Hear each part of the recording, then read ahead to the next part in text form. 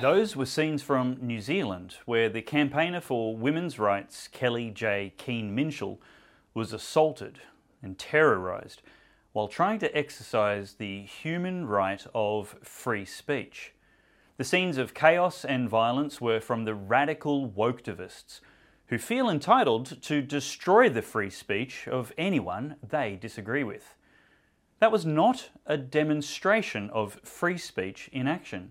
That, and the scenes like it in Melbourne and Tasmania, are an illustration of the destruction of free speech and the murder of civil debate.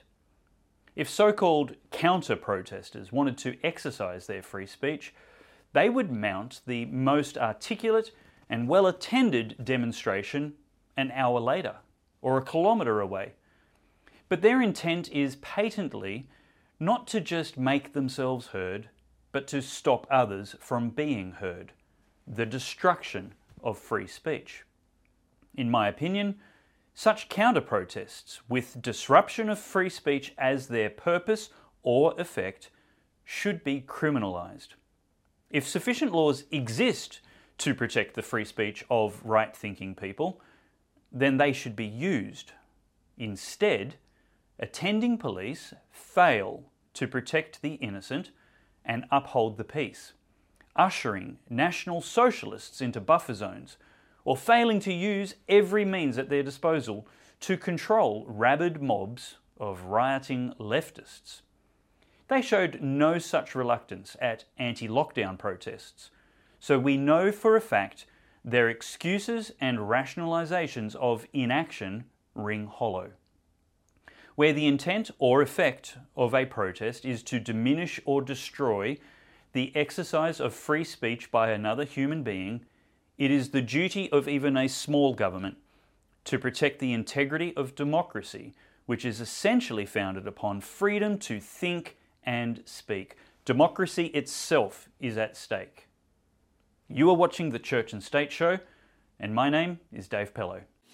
May all that you stand for and that we stand for be preserved under the providence of God for the happiness of mankind. The trouble is caused by unthinking people who carelessly throw away ageless ideals as if they were old and outworn machinery. But it is the values of individual liberty, equality before the law and the supremacy of people over the state to which we can always with confidence return as a powerful and uniting force. Australia is not a secular country. It is a free country. Coming up in the show, I'll be joined by Senator Malcolm Roberts, and I'll be asking him about the facts being denied and suppressed by woke thugs, as well as discussing the extent to which those counter-protesters should be free to suppress the free speech of others. But first, I believe free speech absolutists are simply wrong. There is no absolute right to free speech.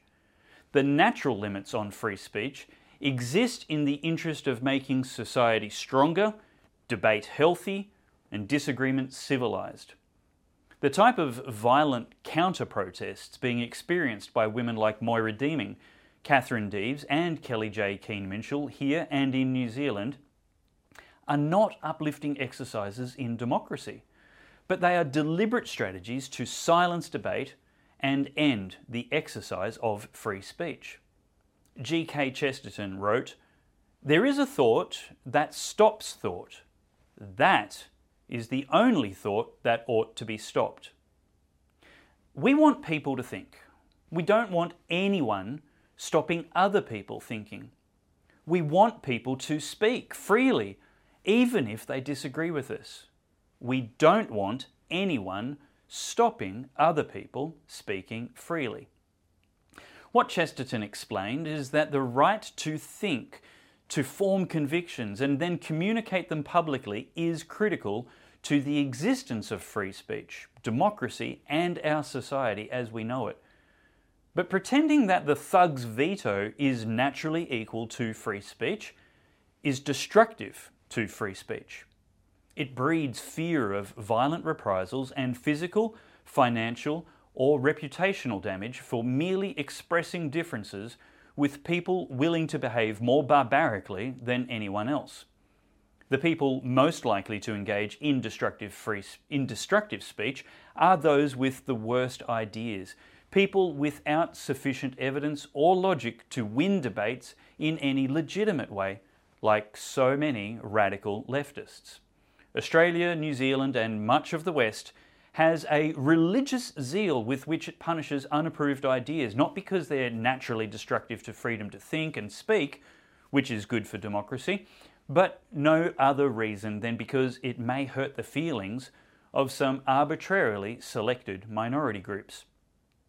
Criticise the high priests of the sexual and gender cults, and suddenly truth doesn't matter, and healthy debate doesn't matter, because Western Woketivists have effectively created a set of de facto blasphemy laws. Take, for example, the successive cowardly leaders of the Victorian Liberal Party. Bernie Finn MP was expelled from the Liberal Party by former party leader Matthew Guy because Bernie dared to criticise the holy sacrament of feminism, abortion. Zero freedom of speech in a so-called Liberal Party. And his successor, John Pesutto, in a disgraceful display of misogyny, weakly caved in to an agenda set by Woketivists who demanded that Moira Deeming MP, who was popularly elected to take Bernie Finn's place, be expelled as well. Pesutto took the side of these people.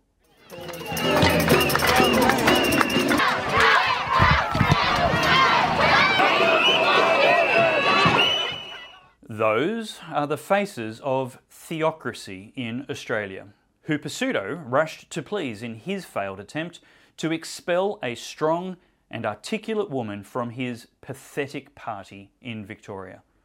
Every time they use the phrase hate speech, they really mean blasphemy, and behave like possessed people because someone dared to disagree with their evil ideas. But there was no blasphemy. There was zero association with or approval of National Socialism. Moira Deeming and her fellow organisers and speakers did nothing more than demand the voices of women be heard in their pleas for the eminently sensible policy of single-sex spaces and sports. A male in a pretty frock doesn't suddenly erase the very good reasons for having separate male and female toilets in the first place. And strong-minded women like Moira Deeming do not deserve to be burned at the stake in ridiculously absurd woke inquisitions such as John Pesutto organised. We have found the witch, may we burn her? Who do you know she is a witch? She looks like one. I'm not a witch, I'm not a witch. But you are dressed as one. They dressed me up like this. She hasn't done anything to deserve even suspension from the party room, let alone expulsion. Did you dress her up like this? No! Yes. I bet. She has got a wart. And if it's impossible for a Liberal to defend women's rights to their own safe spaces and to fair sport, well, at least in Victoria, the Liberal Party is really in a lot more trouble than I thought. I am a strong supporter of free speech, but free speech doesn't include hate speech. Hate speech is a leftist euphemism for blasphemy laws, and John Pesutto is a strong supporter of blasphemy laws. He is therefore not a strong supporter of free speech, not liberalism, not the women in his party, and certainly not the mothers in his state who don't want males of any age in their or their daughters' public restrooms or sporting codes. Because of the thugs' veto enabled by weak politicians on both sides, even elected senators couldn't be assured of their safety at a free speech protest on the lawns of the nation's Parliament House.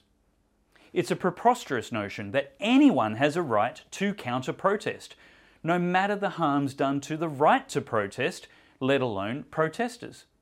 The quality of debate has been reduced to might makes right, while police just watch. Women in Australia are effectively denied the natural law right to publicly ask for single-sex sports and spaces for themselves and their daughters. Even the mice, moderates and misogynists leading the Liberal Party sought to punish an elected, conservative, Christian woman for blaspheming the religious cult of sexual and gender hedonism one too many times. It seems abundantly obvious there are big government restrictions to free speech in Australia, and equally obvious what the result is to the quality of debate and the fabric of society. Far better there were small government restrictions on the present threats to the freedom of speech, so that all sides of important public issues can be well articulated, examined and challenged by anyone, until Liberal Party leaders start standing up to woke mobs instead of apologising for nothing and panicking at empty accusations of political blasphemy. There is no hope for free speech or civil debate in Australia. Malcolm Roberts is a senator for Queensland, and he was present in Canberra at the Let Women Speak protest, where women from both sides of the aisle spoke against the harmful consequences of radical transgender ideology. He is my guest on this episode of the Church and State Show. Malcolm, thank you so much for coming on the Church and State Show. Well, thank you very much for the invitation, Dave. It's always a pleasure because you challenge people, and I love being challenged. And likewise, you too. I love the questions you... I think everybody who follows your social media loves the way you share the challenges you put before the Senate inquiry committees that you're on. I love it too. And ask them for it. Like, it's one of the good things I think about the advent of social media has been the increased visibility of how the sausage is made. Mm-hmm. So you were on the lawns. I think you and Senator Hanson were watching as the Let Women Speak protest happened on the lawns of Parliament House. With Kelly J. Keane. Correct, yes, we were right beside her. We went down there just a little bit before it started, and then we were there for the whole time she spoke. And some senators actually cancelled their intentions of attending because of fears for their security, which seems to me to be a perfect example of why counter-protests should be severely regulated if there is any possible effect of such an effect. Clearly, if a senator fears for their ability to go to a speech because of counter-protesters, those counter-protesters are effectively extinguishing the freedom of free speech. Well, one politician who stood for election but didn't get into Parliament, and another currently in Parliament, did not attend to support Kelly J because the Australian Federal Police refused to guarantee their safety. Okay, so I think it's up to the police force, not any counter protests.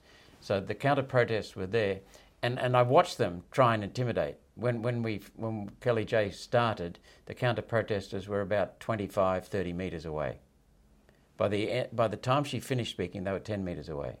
And they were much better organised than Kelly J's women who want to speak. They had, I'm guessing, probably a few hundred people there. And they were trying to disturb Kelly J, and whenever she spoke, they tried to drown her out. So clearly they were showing forms of control. So I don't agree with you straight away that we need to have the banning of counter-protest, but we need to make sure that they obey the law if they do have a counter-protest, because the Australian Federal Police did a bloody good job of keeping them separate, and they didn't use undue force, but they kept them separate. And when they started encroaching towards us, the Federal Police intervened and kept them back. So I think it's really the police force at the moment. If the laws are adequate, then I don't think police are doing a good job, because we see in countless jurisdictions, in fact I would struggle to name a jurisdiction where they're doing a good job of protecting the rights of free speech for people who are conservative. There's definitely one law for conservatives and another law for regressives. And that's really where I come up with this thesis that we have de facto blasphemy laws. If you have unapproved opinions, then you are liable to being burnt at the stake, metaphorically. We saw that probably most in New Zealand, where Kelly J. Keane couldn't even speak, where she was essentially forced to flee the country without speaking because of the toxicity of the regressive leftists, the radical ferals who are anti-democracy, anti-free speech. And so they wear this cloak of free speech to destroy free speech. But we also saw it in Victoria, with Victorian police ushering through these National Socialists. Pretend Nazis. I'm not so sure that they were Nazis themselves, but they were pretend Nazis, holding hands together. Well, that's a very fair question. Is what their real identity was, because they. Anyway, that aside, the police ushered them through, and it had the very direct effect of not just curbing and chilling and suppressing the free speech during that protest, but it had the very real effect of being damaging to the character, reputation and career of Moira Deeming. And I know some people who think it was absolutely deliberate by the police in Victoria. They staged the Nazis. Highly credible. So that was used to discredit. And there's no doubt that they were part of the regressives, not part of the conservatives. Yeah. And that was a deliberate ploy to discredit. And you'll notice straight away that there's a third party in the middle there that did most of the damage, and that was the media. The media did its damage, the legacy media. And her political party leader. Yes. The way he cooperated with this leftist, toxic Isn't it called cowardice? Narrative.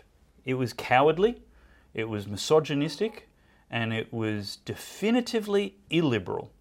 The way Prosciutto, or whatever his name is. Pizzuto, yeah. Pizzuto. I mean, what a ham. He was just absolutely playing into the hands of the National Socialists and the regressive leftists. He's an accomplice. And the lying harlot media. He was an accomplice, cowardice, misogynist who blamed her for the actions of anonymous, masked, cowardly men. He gave wind to the fake Nazis that were there. And enabled the press to make even more of it, the mouthpiece media to make even more of it. And then we saw the Labor Party and the Greens jump on the back of those lies, and they peddled them in Parliament against the Liberal Party. I'm no friends with the Liberal Party, but I mean, it was just plain wrong. Yes. But the Liberals, you're absolutely correct. It's the Liberal Party that put the icing on the cake. And so my point in saying that there needs to be regulation of counter-protest is to say that the effect of most counter-protest is anti-free speech. It's destructive to debate. It's destructive to civility. It's control and suppression. It absolutely is. It's toxic, and it's... So I disagree with conservatives who describe themselves as absolute, or libertarians who describe themselves as absolute free speech people. I think there needs to be sensible limits when it's observable that the effect is the surely the laws are already of there. Free speech. The laws are already there, though, Dave, because if a conservative group has a permit to have a protest, then will a regressive group get a permit at the same venue? They shouldn't. I agree. So if they haven't got a permit, why are the regressives there? Exactly. Why aren't they moved on? And if they do have a permit, A, who approved it, and B, if they approved it with sensible limits like a 100-metre buffer zone or chronological distance. And then enforce the buffer zone. Then they need to enforce that. So the real issue here is the politicians that are endorsing the violation of laws that the police should be enforcing. And it may be that the rank and file of police forces are merely following the commands of their political ranks high up, the police commissioner and the police minister. But I don't think it can be said that the police are doing a good job of promoting free speech and protecting the rights of free speech that exist. If those laws are already there, they're not being enforced. Police are public servants, and we've seen Senate estimates that public servants don't necessarily obey the law, don't necessarily tell the truth. They are slaves to their masters, their political masters. Yeah. And sometimes they're senior bureaucratic masters. And we saw police in Victoria firing within the last couple of years upon citizens of Victoria who are engaged in a peaceful protest. Horrendous. Yeah. So that shows you how far the deterioration has been in Victoria on the political atmosphere. And when you get Pasuto calling on Moira Deeming to resign, or promising to sack her, yeah. I mean that's absurd. She did nothing wrong. She was upholding the fundamental tenet of our civilization, and that is the right of a mother to protect their children. That's what this is all about. Right of mothers to protect their children. The other thing this is all about, it's not about gender dysphoria. It's about the control of people, and it's about getting Big Pharma onto a huge, big bandwagon for young children to pay for, what do they call it, hormonal treatment? Hormone blockers.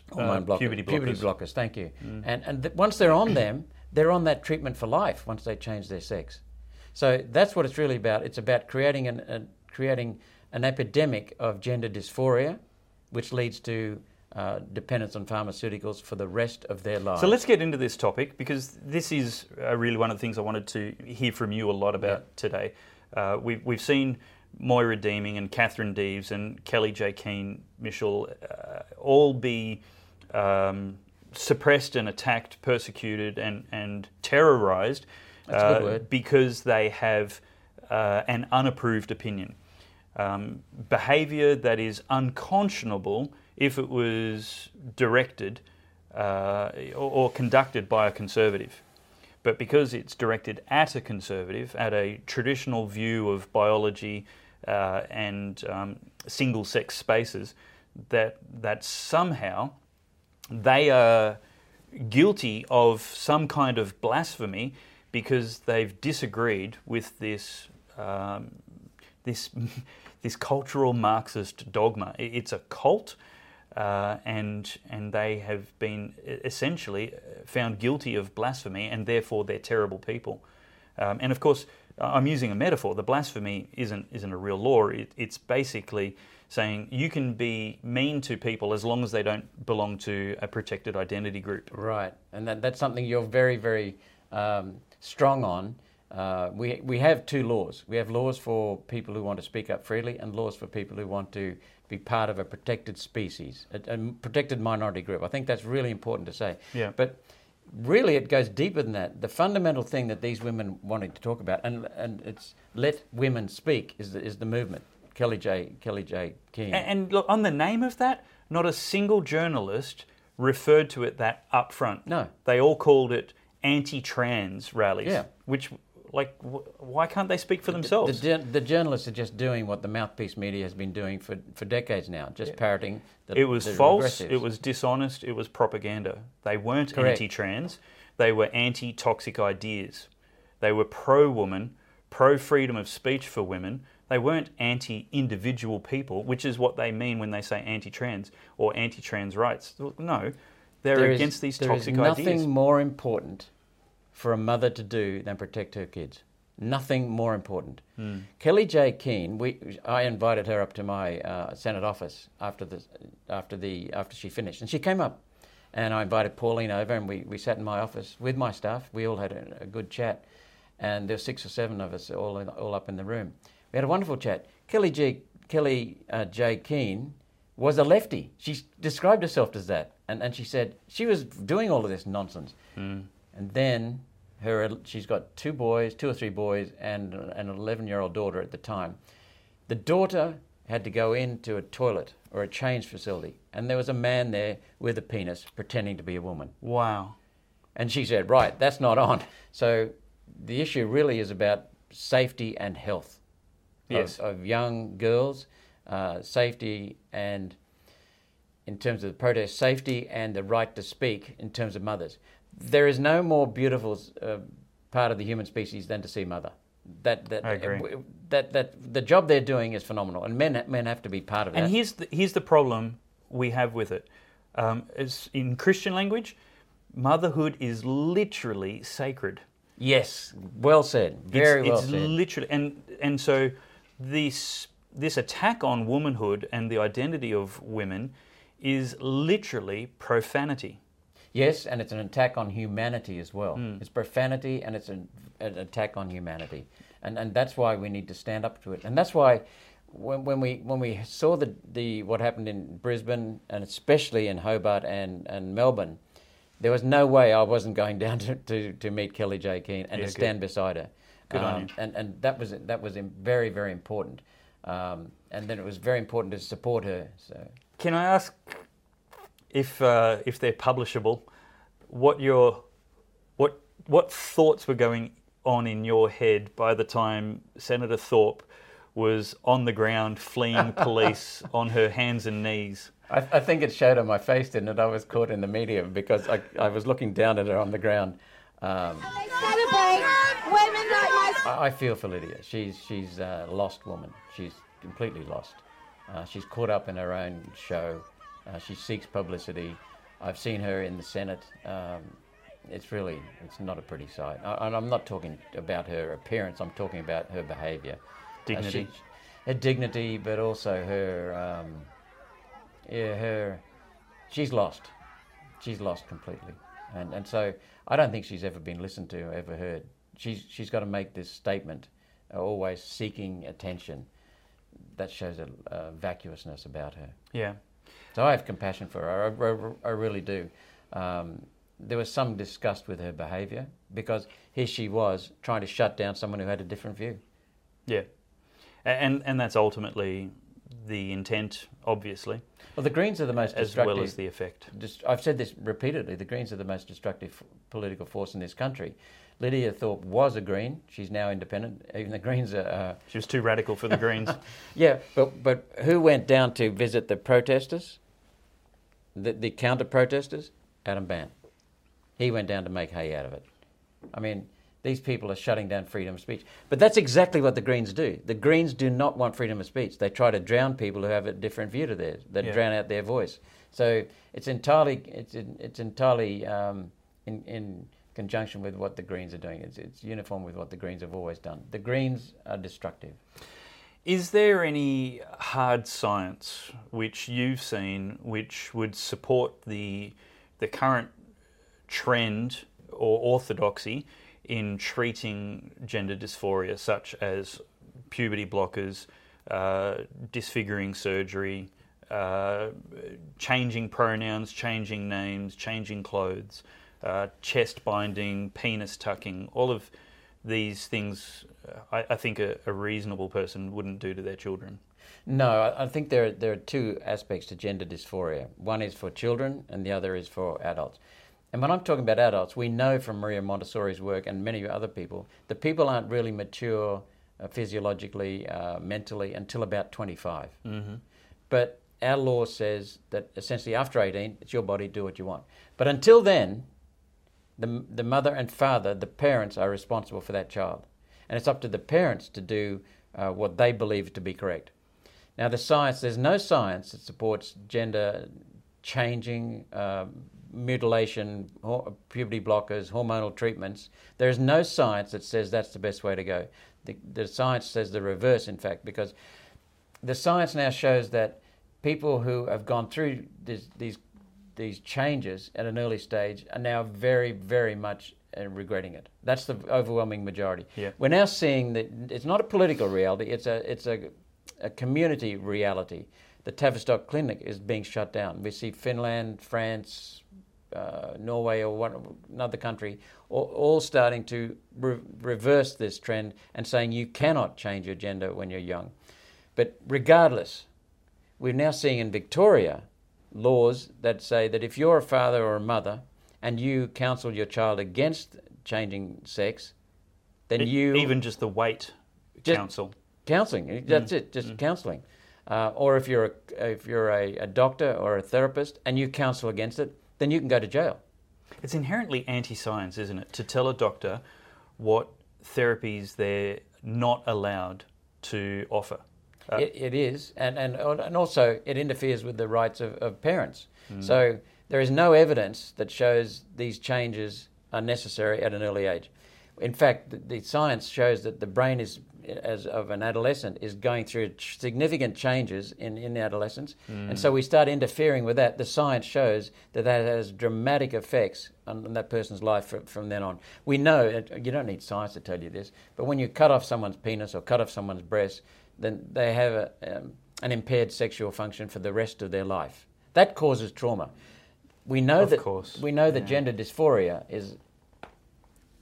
is on a epidemic levels at the moment because of social media and peer pressure, and because they're being taught this rubbish in schools. The real issue here is stopping the teaching of this nonsense in schools, stopping the teaching of this nonsense until at least after 18, and then people can have a fair go. Well, I would like to see it after 25, but that's the real issue. We're indoctrinating children to think that they can select their gender when all that's really going on is adolescents feel uncomfortable about being in their body, like many adolescents at that stage, when their brains are transitioning, their bodies are transitioning. It's certainly not right at all. Are puberty blockers or any kind of surgeries being offered to minors in Australia? I understand they are being offered, and the government is even paying for them. Now, the government denies that, but that's my understanding that is the case. It's happening in this country. Is it... So the government is mutilating children, mutilating future adults. I think the reality is that even if those physical damages aren't being done to minors yet, the reality is that the emotional, social, psychological, spiritual damage being done to minors by telling tomboys they're really boys, or telling gentle boys they're really girls, and the normal cross-up and dressing, but the damage psychologically and emotionally by telling a little girl, yes, you really are a boy, when she exhibits any kind of confusion, I think that is unmitigated, torturous harm. It's child endangerment at its highest level. It's inhuman. There's nothing more that I can add to what you just said, that you said it so well. We've seen for a long time that people who are ex-gay face more vilification and hostility and hate from those activists in the rainbow people than they ever did from general society. Yes. I think there's a really great risk that the same phenomenon is at play in the gender theory community, in the gender activists. I think you've called it gender nihilism, which is a really apt term. Nihilism means nothingness, emptiness, vacuum, philosophical meaninglessness. Devoid of spirit. Devoid. And so this, the growing community of ex-trans people, talk about that for a little bit. Well, that is definitely what's happening, Dave. And people don't want to discuss that. Senator Janet Rice from Victoria, doesn't want to discuss things like that because it would completely destroy the foundation of her argument. She's one who's been, the moment Pauline or I speak in the Senate against this transitioning of children, of minors, she jumps up and she calls us names. She has got no argument against it. So and when the sad thing here, forgive me for interrupting you, the sad thing here that I want to draw attention to is that you are telling other people's stories. Yes. And so what she is doing is vilifying, marginalising, and to use the regressive language, erasing those people. Correct. And that is hateful in reality. Well, the Greens don't want to engage in the science. They say they rely on the science, but they never present it. When they go into a debate, it's like this. Absolutely. If they go into a debate, they'd rather yell at us from across the chamber than actually engage in a proper debate. What her body language, posture and behaviour is screaming, like some caricature from a first century theocracy, is blasphemy. Yes, you're absolutely correct. Your opening comments. They're afraid of what's going on and they're trying to suppress it. They are terrified when someone who detransitions comes out because it destroys their argument. And the It Greens does. do not like argument. The No. Greens do not like debate. They do not like a difference of views. They try and suppress. The Greens are all about control. That's their modus operandi. Mm-hmm. Adam Bandt went down to the counter-protesters at Parliament House and encouraged them on to counter Kelly J. Keane. What are the risks and realities of the gender theory debate when it comes to female sporting codes? Well, if we have males, I'm not a good example of a big male, but males are bigger than females. They're stronger than females. There's no doubt about this. Elite female sportswomen tell us that. They concur. They can never be as fast. They can never be as heavy. And so if we have a trans, I don't know how to talk about this, a man who's claiming to be a woman. What the left call a trans woman, in reality, is a trans-identifying man. Right. And lipstick and handbags do not denote sex, do not denote gender. What is the point of a woman, an elite athlete, training all her life for a moment in a race or a contest, a sporting contest in the Olympics or the World Finals, and along comes a mediocre man and beats her? Yeah. It's not fair. But what about the young girl or the adolescent girl who gets smashed by, literally, in a contact sport like football, or smashed in terms of a sporting, like non-contact sport like athletics or swimming? What does it do to her when she has put all of her effort into it? It's just not fair. It's just not right. It's not honest. Right. It's not human. I actually think it's on people like you and me and everybody watching to fight this and to speak up on behalf of female athletes. I think though there is another category of people there. There are people who are in gender dysphoria, and they need, whether it's adolescents, whether it's minors, whether it's adults, they need to have our compassion and our support. I agree completely. You're not saying anything against that, which I want to make very clear. Yeah. They need our compassion and our support. The best way of treating, especially adolescents, not so much the adults here, but the adolescents, is with lots of compassion, support and love. That's why Dan Andrews in Victoria, his legislation affirming gender claims by a young girl, are wrong, because the parents are excluded and the child needs that love. And the adult needs it too, by the way. And the most uncompassionate thing to do to them, whether you're a sporting code or a Christian holiday camp, is to patronise them and affirm their delusions, confusions and dysphoria. Yes. And it came to my attention recently that a popular brand of Christian camps in Australia, Christian holiday camps for minors, is asking their applicants whether they are male, female or other. And their motivation is compassion, because they want to include those people in the opportunity for a life-transforming experience with Jesus. But the compassion is false, because it begins a irreversible posture of affirmation of deceit, affirmation of delusion. That is not what that child needs.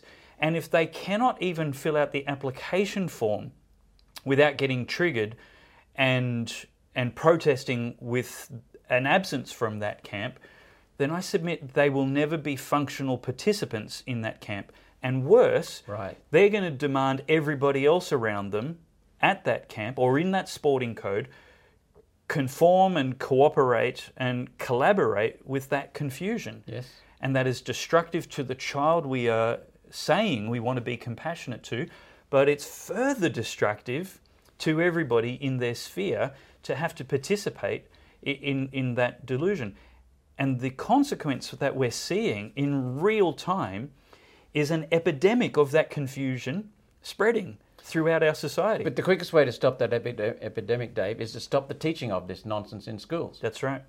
We should not even be talking about it until after 18, at least. I would prefer after 25, but because that's when the brain has finished maturing. But we should be talking about it with the same level of compassion as we do for any other kind of dysphoria, because affirmation is never a positive therapy course. Correct. For dysphoria. Love, support, counselling, guidance, that's what's needed, especially for younger people.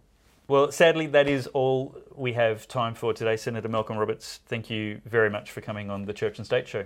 Thank you very much for having me, and I want to compliment you because you are the voice of alternative media, what I call new independent people's media that spreads truth and freedom. So thank you. Thank you.